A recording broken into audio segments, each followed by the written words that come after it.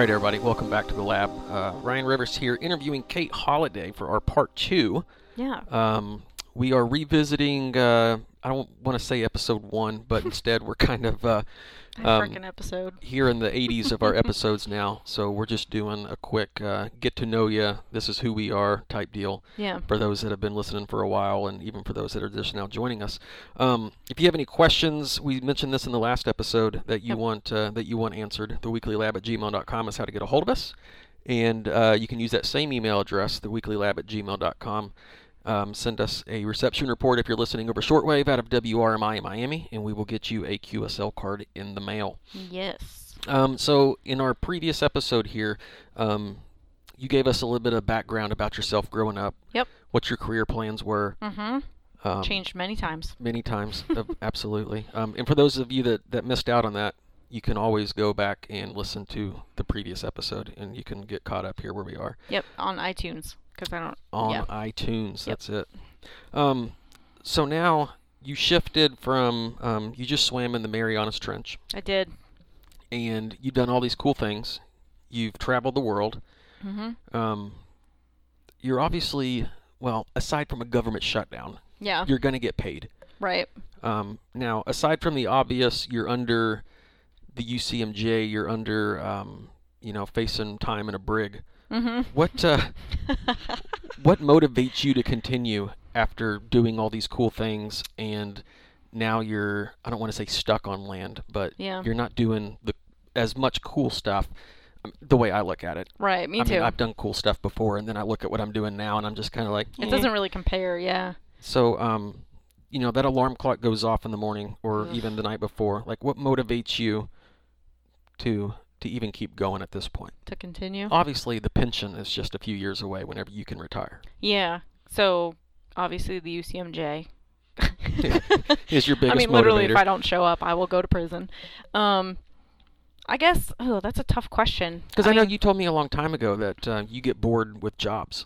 I do. Like, you worked at all sorts of stuff. We don't have to get into that now. But, like, you always left because you were like, I'm kind of over it. Oh, yeah. I literally quit every single job I've ever had before the military, and I'm honestly thankful, I would say almost every day, that I had to sign a contract and I cannot just up and leave, because I probably would have quit a long time ago. Oh, wow. Just because of, the culture shock and just other things that you deal with, because the military attracts certain types of people, and not everybody meshes with everybody.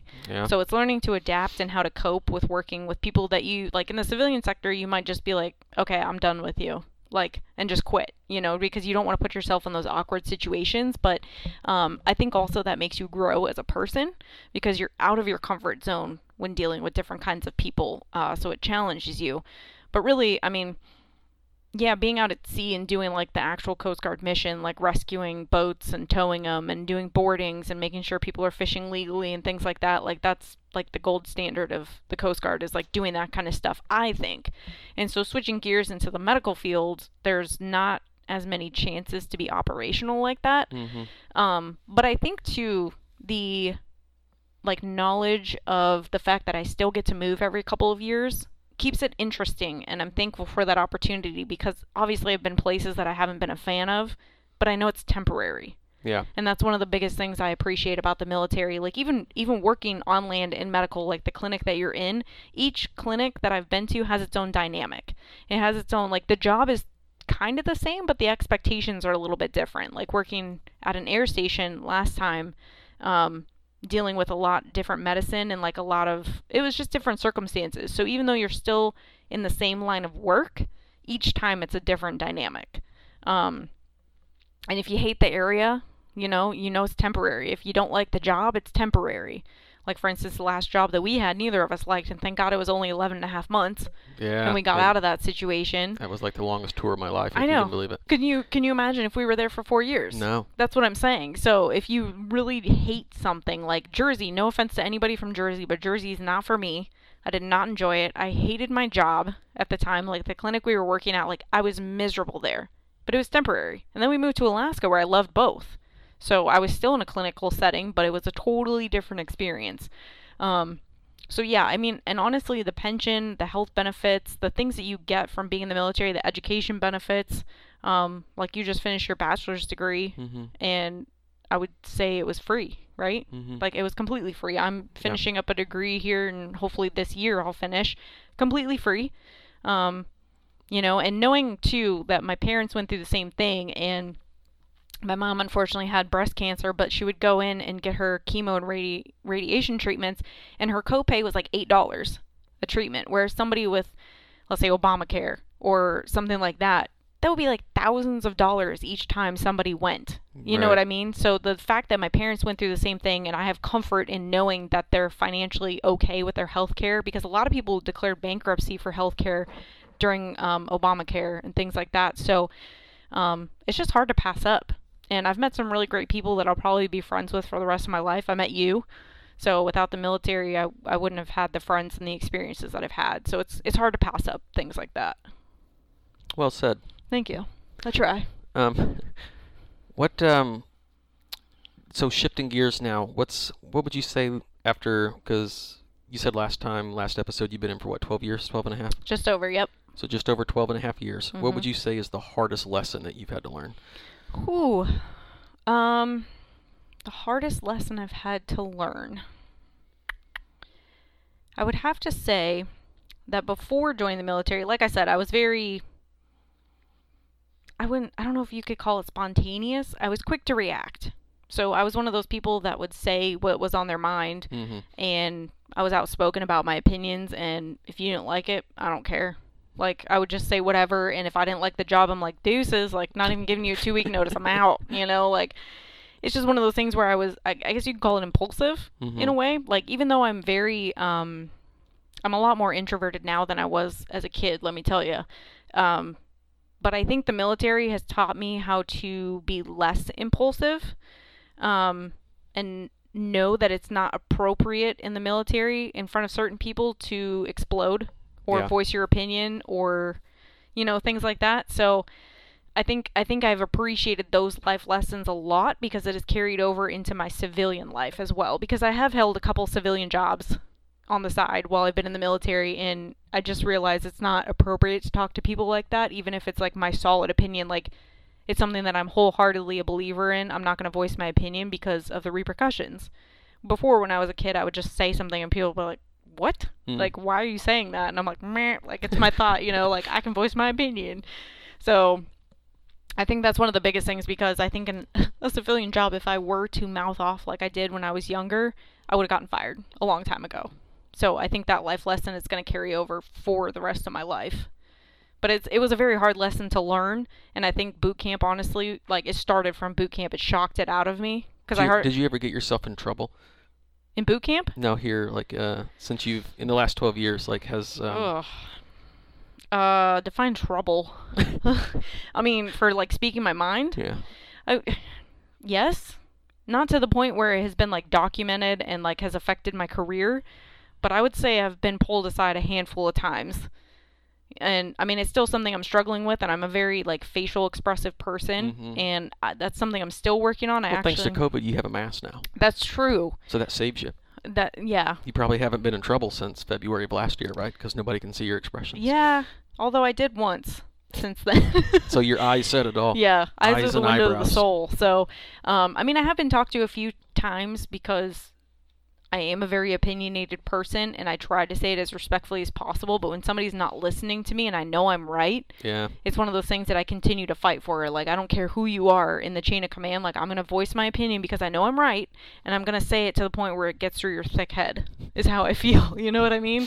So I have been talked to about, like, my facial expressions, like rolling my eyes and As things you're like doing that. right now, I know. saying it. Just because it's annoying. Like, I definitely need to work on it, but at the same time, it's like, I feel like it was justified. And that's probably somebody who's guilty saying, like, what I did is justified. But, Yeah. I mean, to some extent. So, I think that is a very hard lesson that I've had to learn, and I'm still working on it to this day. Yeah. That's a good one. Yeah.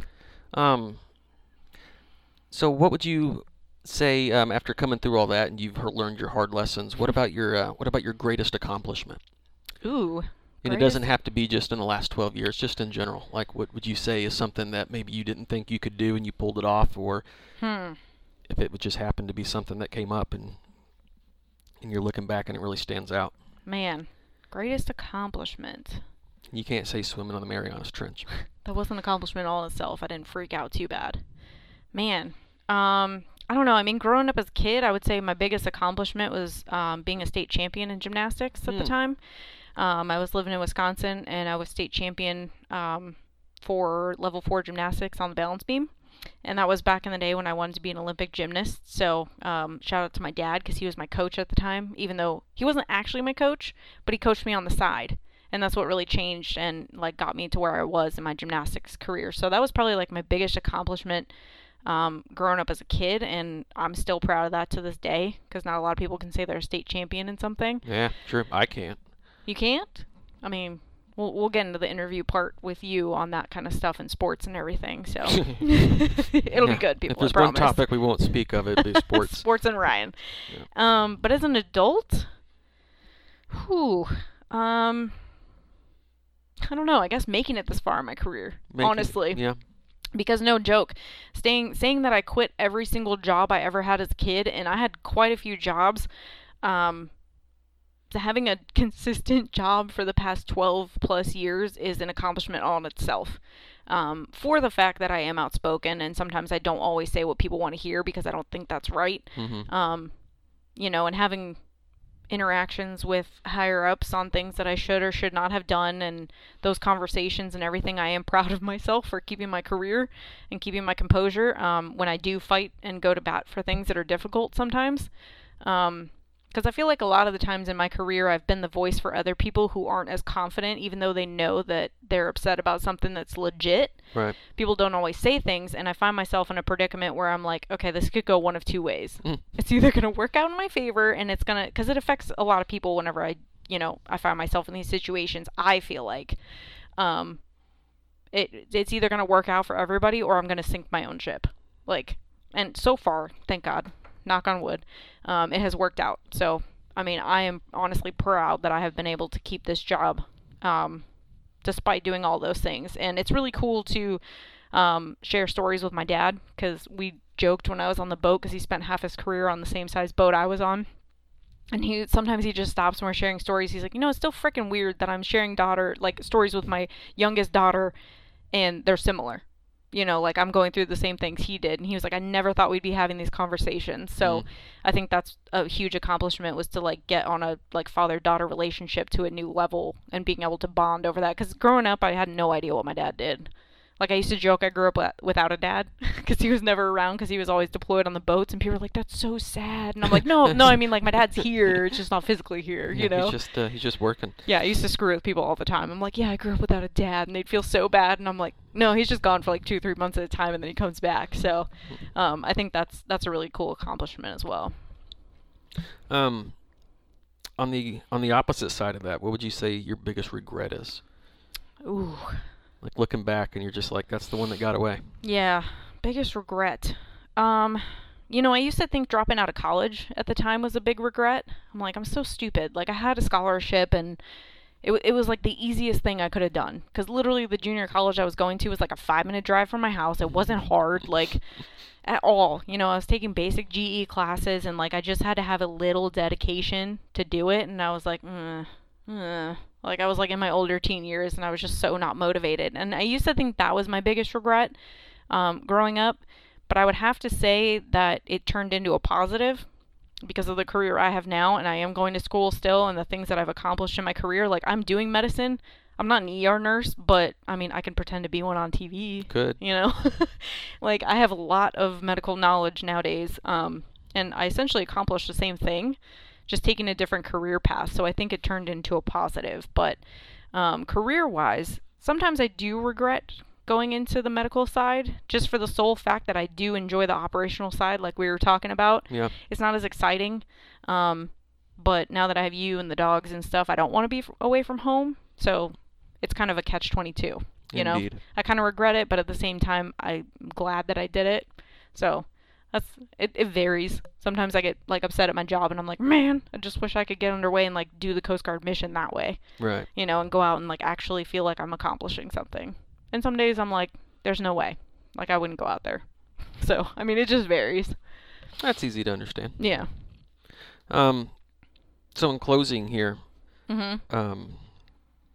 thoughts, closing remarks, advice to your younger self, listeners, any just good advice on life? Well, I would have to say that I know, like I mentioned a little bit, I don't know if it was today's episode or last week's, but being able to adapt. So, like living in California, a lot of my friends that I made there, like junior high and high school, had been born and raised in California. Yeah. And it used to shock the crap out of me that none of them had even gone outside California. Like, you didn't care what was in Oregon, even though you're like 2 hours away from there. You don't care what's in like Vegas, which is like 6 hours away from us. Like, how have you done that? You know, like that was just mind blowing to me, the way that I grew up and the way that they were like just fine staying in their little bubble. Like, so I think my advice would be, if you have the opportunity, like get out and see stuff. 'Cause you know, some people, when it comes to Alaska, for instance, people either love it or they hate it. Yeah. And people that I meet say, would you ever go back? And I'm like, hell yeah, I'd go back. Like, I loved it there, you know? And I tell people, I'm like, I was fortunate enough to be paid to go there and live there and experience it. But I always tell people, I'm like, if you ever have the opportunity to go to Alaska, do it. Even if people hear the horror stories, like, it's depressing, it's dark 24 hours a day, which is only part of Alaska, by the way. Just go experience it. Don't be afraid to go out and get experiences, because I think that has really like formed who I am as a person, and it makes you throughout life, not just like the whole moving concept and like traveling and seeing different places and things like that, but it teaches you to adapt and overcome to anything. Whether it's people, it's obstacles in your life, it's moving, it's making new friends, it's dealing with a difficult coworker. It just teaches you like coping skills and life skills in general. So I think that would be like one of my biggest words of wisdom, is to don't be afraid to experience new things. And even if you think it's normal to like be born and raised in California and you're like, none of my family's left California, like go do it for yourself. Because if anything, it's just going to teach you either maybe you'll love it, maybe you'll hate it, but at least you tried. Yeah. You know, like a prime example is I used to be extremely picky as an eater as a kid. Oh, yeah. You still are. I'm not as bad, though. Because before, people would be like, oh, try this. And I'm like, no, it's gross. And they're like, have you ever tried it? I'm like, no, but it's gross. Like, I know it's gross, you know? And now it's like I find myself in a situation where I'm like, I will never say no to trying something. I will try it and then say no. Except for tuna. Because I was scarred for life as a kid. Like, I tried it, and I know I don't like it. Hey, you didn't like salads back in the day, but you do now. True. Maybe you've acquired a taste for it. No, because I open a can of tuna for the dogs, and I'm like, burp. Like, that's PTSD. That's a whole different story. I just can't eat tuna. But that's what I'm saying. Like, you don't just assume you don't like something without trying it. So, I say get out and try new things. All the time. That's great advice. Yeah, any opportunity you have, take it. Take it and run. So we didn't really talk much about how we ended up here doing radio, except for your first question at the beginning. Yep. But moving forward, though. Yeah. So you have, what, 8 years left until you can retire, and then what's your plans there? Are you going to open up your own broadcasting corporation or voice acting? I would still love at some point to get into voice acting, because I haven't fully had the opportunity to explore that since it's been radio, podcast, things like that. So I would still love to do that. But my ideal retirement plan is to retire and not work unless I have to. Hey, that's a dream. You and I are trying to set ourselves up to be those people that you never hear about. I don't know why people don't do it more. Retire. And just retire and enjoy life. Yeah. Because so many people, especially in the military, it's like after 20 plus years, people are like, oh, I have to start looking for a job. And it's like, why? Like, you're retired. And unfortunately, a lot of people can't retire these days until they're in like their 60s. Right. I hate to see that. But ideally, I wouldn't want to work unless I had to. And you and I have talked a lot about what we would do if we decided to work. And I would love to absolutely open up a dog boarding facility or a dog rescue. I think rescue would be hard, because of the sole fact that I would want to keep all of them. Right, yep. And we'd probably just end up with like a house full of dogs. You'd have your own farm. It would just be a dog farm. Yeah, it honestly would. It'd be like there's places in other countries that rescue dogs, and there's like hundreds of them. Mm-hmm. And they just, they get adopted out and stuff, but they always have so many dogs. That would be me. I'd just have like a huge pack of dogs. You'd be on Hoarders. I know. Seriously, hoarding dogs. They'd all be well taken care of, though. Okay? Of course. But I think a dog boarding facility would be really, really cool. And I want it to be one of those places that doesn't remind dogs that came from shelters of a shelter. Yeah. You know, sometimes, and it's no fault of their own, it's just the design of the place. Boarding facilities is just chain link cells, basically, is how I would describe it. It's just like runs or cages along, you know, a warehouse or something. I always had the idea of creating a barn type thing where they had like horse-sized stalls that was inside and then the same area on the outside, and they can transition inside and outside, and there'd be, you know, like I worked at one dog boarding facility that had suites, and they were like noise proof. They had their own like couch, they had a little TV, like all this fancy stuff, and wow. Just being able to go to like the little play area and hang out with them and stuff, and honestly just making it the coolest dog boarding place, and people would want to put their dogs in it because it's like a little slice of home. Yeah. And not because like Ryan and I never want to board our dogs because I'm afraid that they're gonna have like stress reaction to it, because you walk in, it's a chain link fence, like cage, and they came from shelters. All our dogs did. And I just don't want them to be in that position where they're like, no, like they think we're taking them back to a shelter. Right. You know? So that would be my lifelong dream of doing a job that's fun. But I mean, we want to own a bunch of property, and I would love to have like the whole barn type facility and do that kind of thing for the doggies. I like it. Yeah, but I would love to get into voice acting still, because I still think like watching Family Guy or like South Park or like some show that's just hilarious. I would love to have that job. And the whole reason too that I wanted to get into voice acting was because I'm shy. I'm introverted. Like I don't think I would do well on camera. I've been interviewed by like news stations and stuff before in front of cameras. And, Really? Yeah, I did a couple times, and I just don't know how I would do acting in front of cameras. I just feel like I would choke up and never get anything accomplished. So what are you laughing at? I'm just trying to picture you like stumbling on a news camera or something. Just sounds like somebody else I know. Yeah. Not you. Yeah, that's funny. But yeah, I just never picture myself in front of a camera acting out something live. So I figured I could hide behind a microphone and do the voice for a character that would be my face, essentially. You know what I mean? Essentially, yeah. So that's how the whole voice acting thing came to be, because I was like, I would love to be on a show like It's Always Sunny. It's Always Sunny in Philadelphia is like probably one of the most funny like live action shows I've ever seen. And watching their bloopers and things, I'm like, man, that would be so fun. Right, to have that as your workspace every day. Oh my God, yeah, I would die. But I just don't know how I would do in front of a camera. So that's where the voice acting thing came in. So I'd still love to do that. Well, that all goes back to getting out of your comfort zone, right?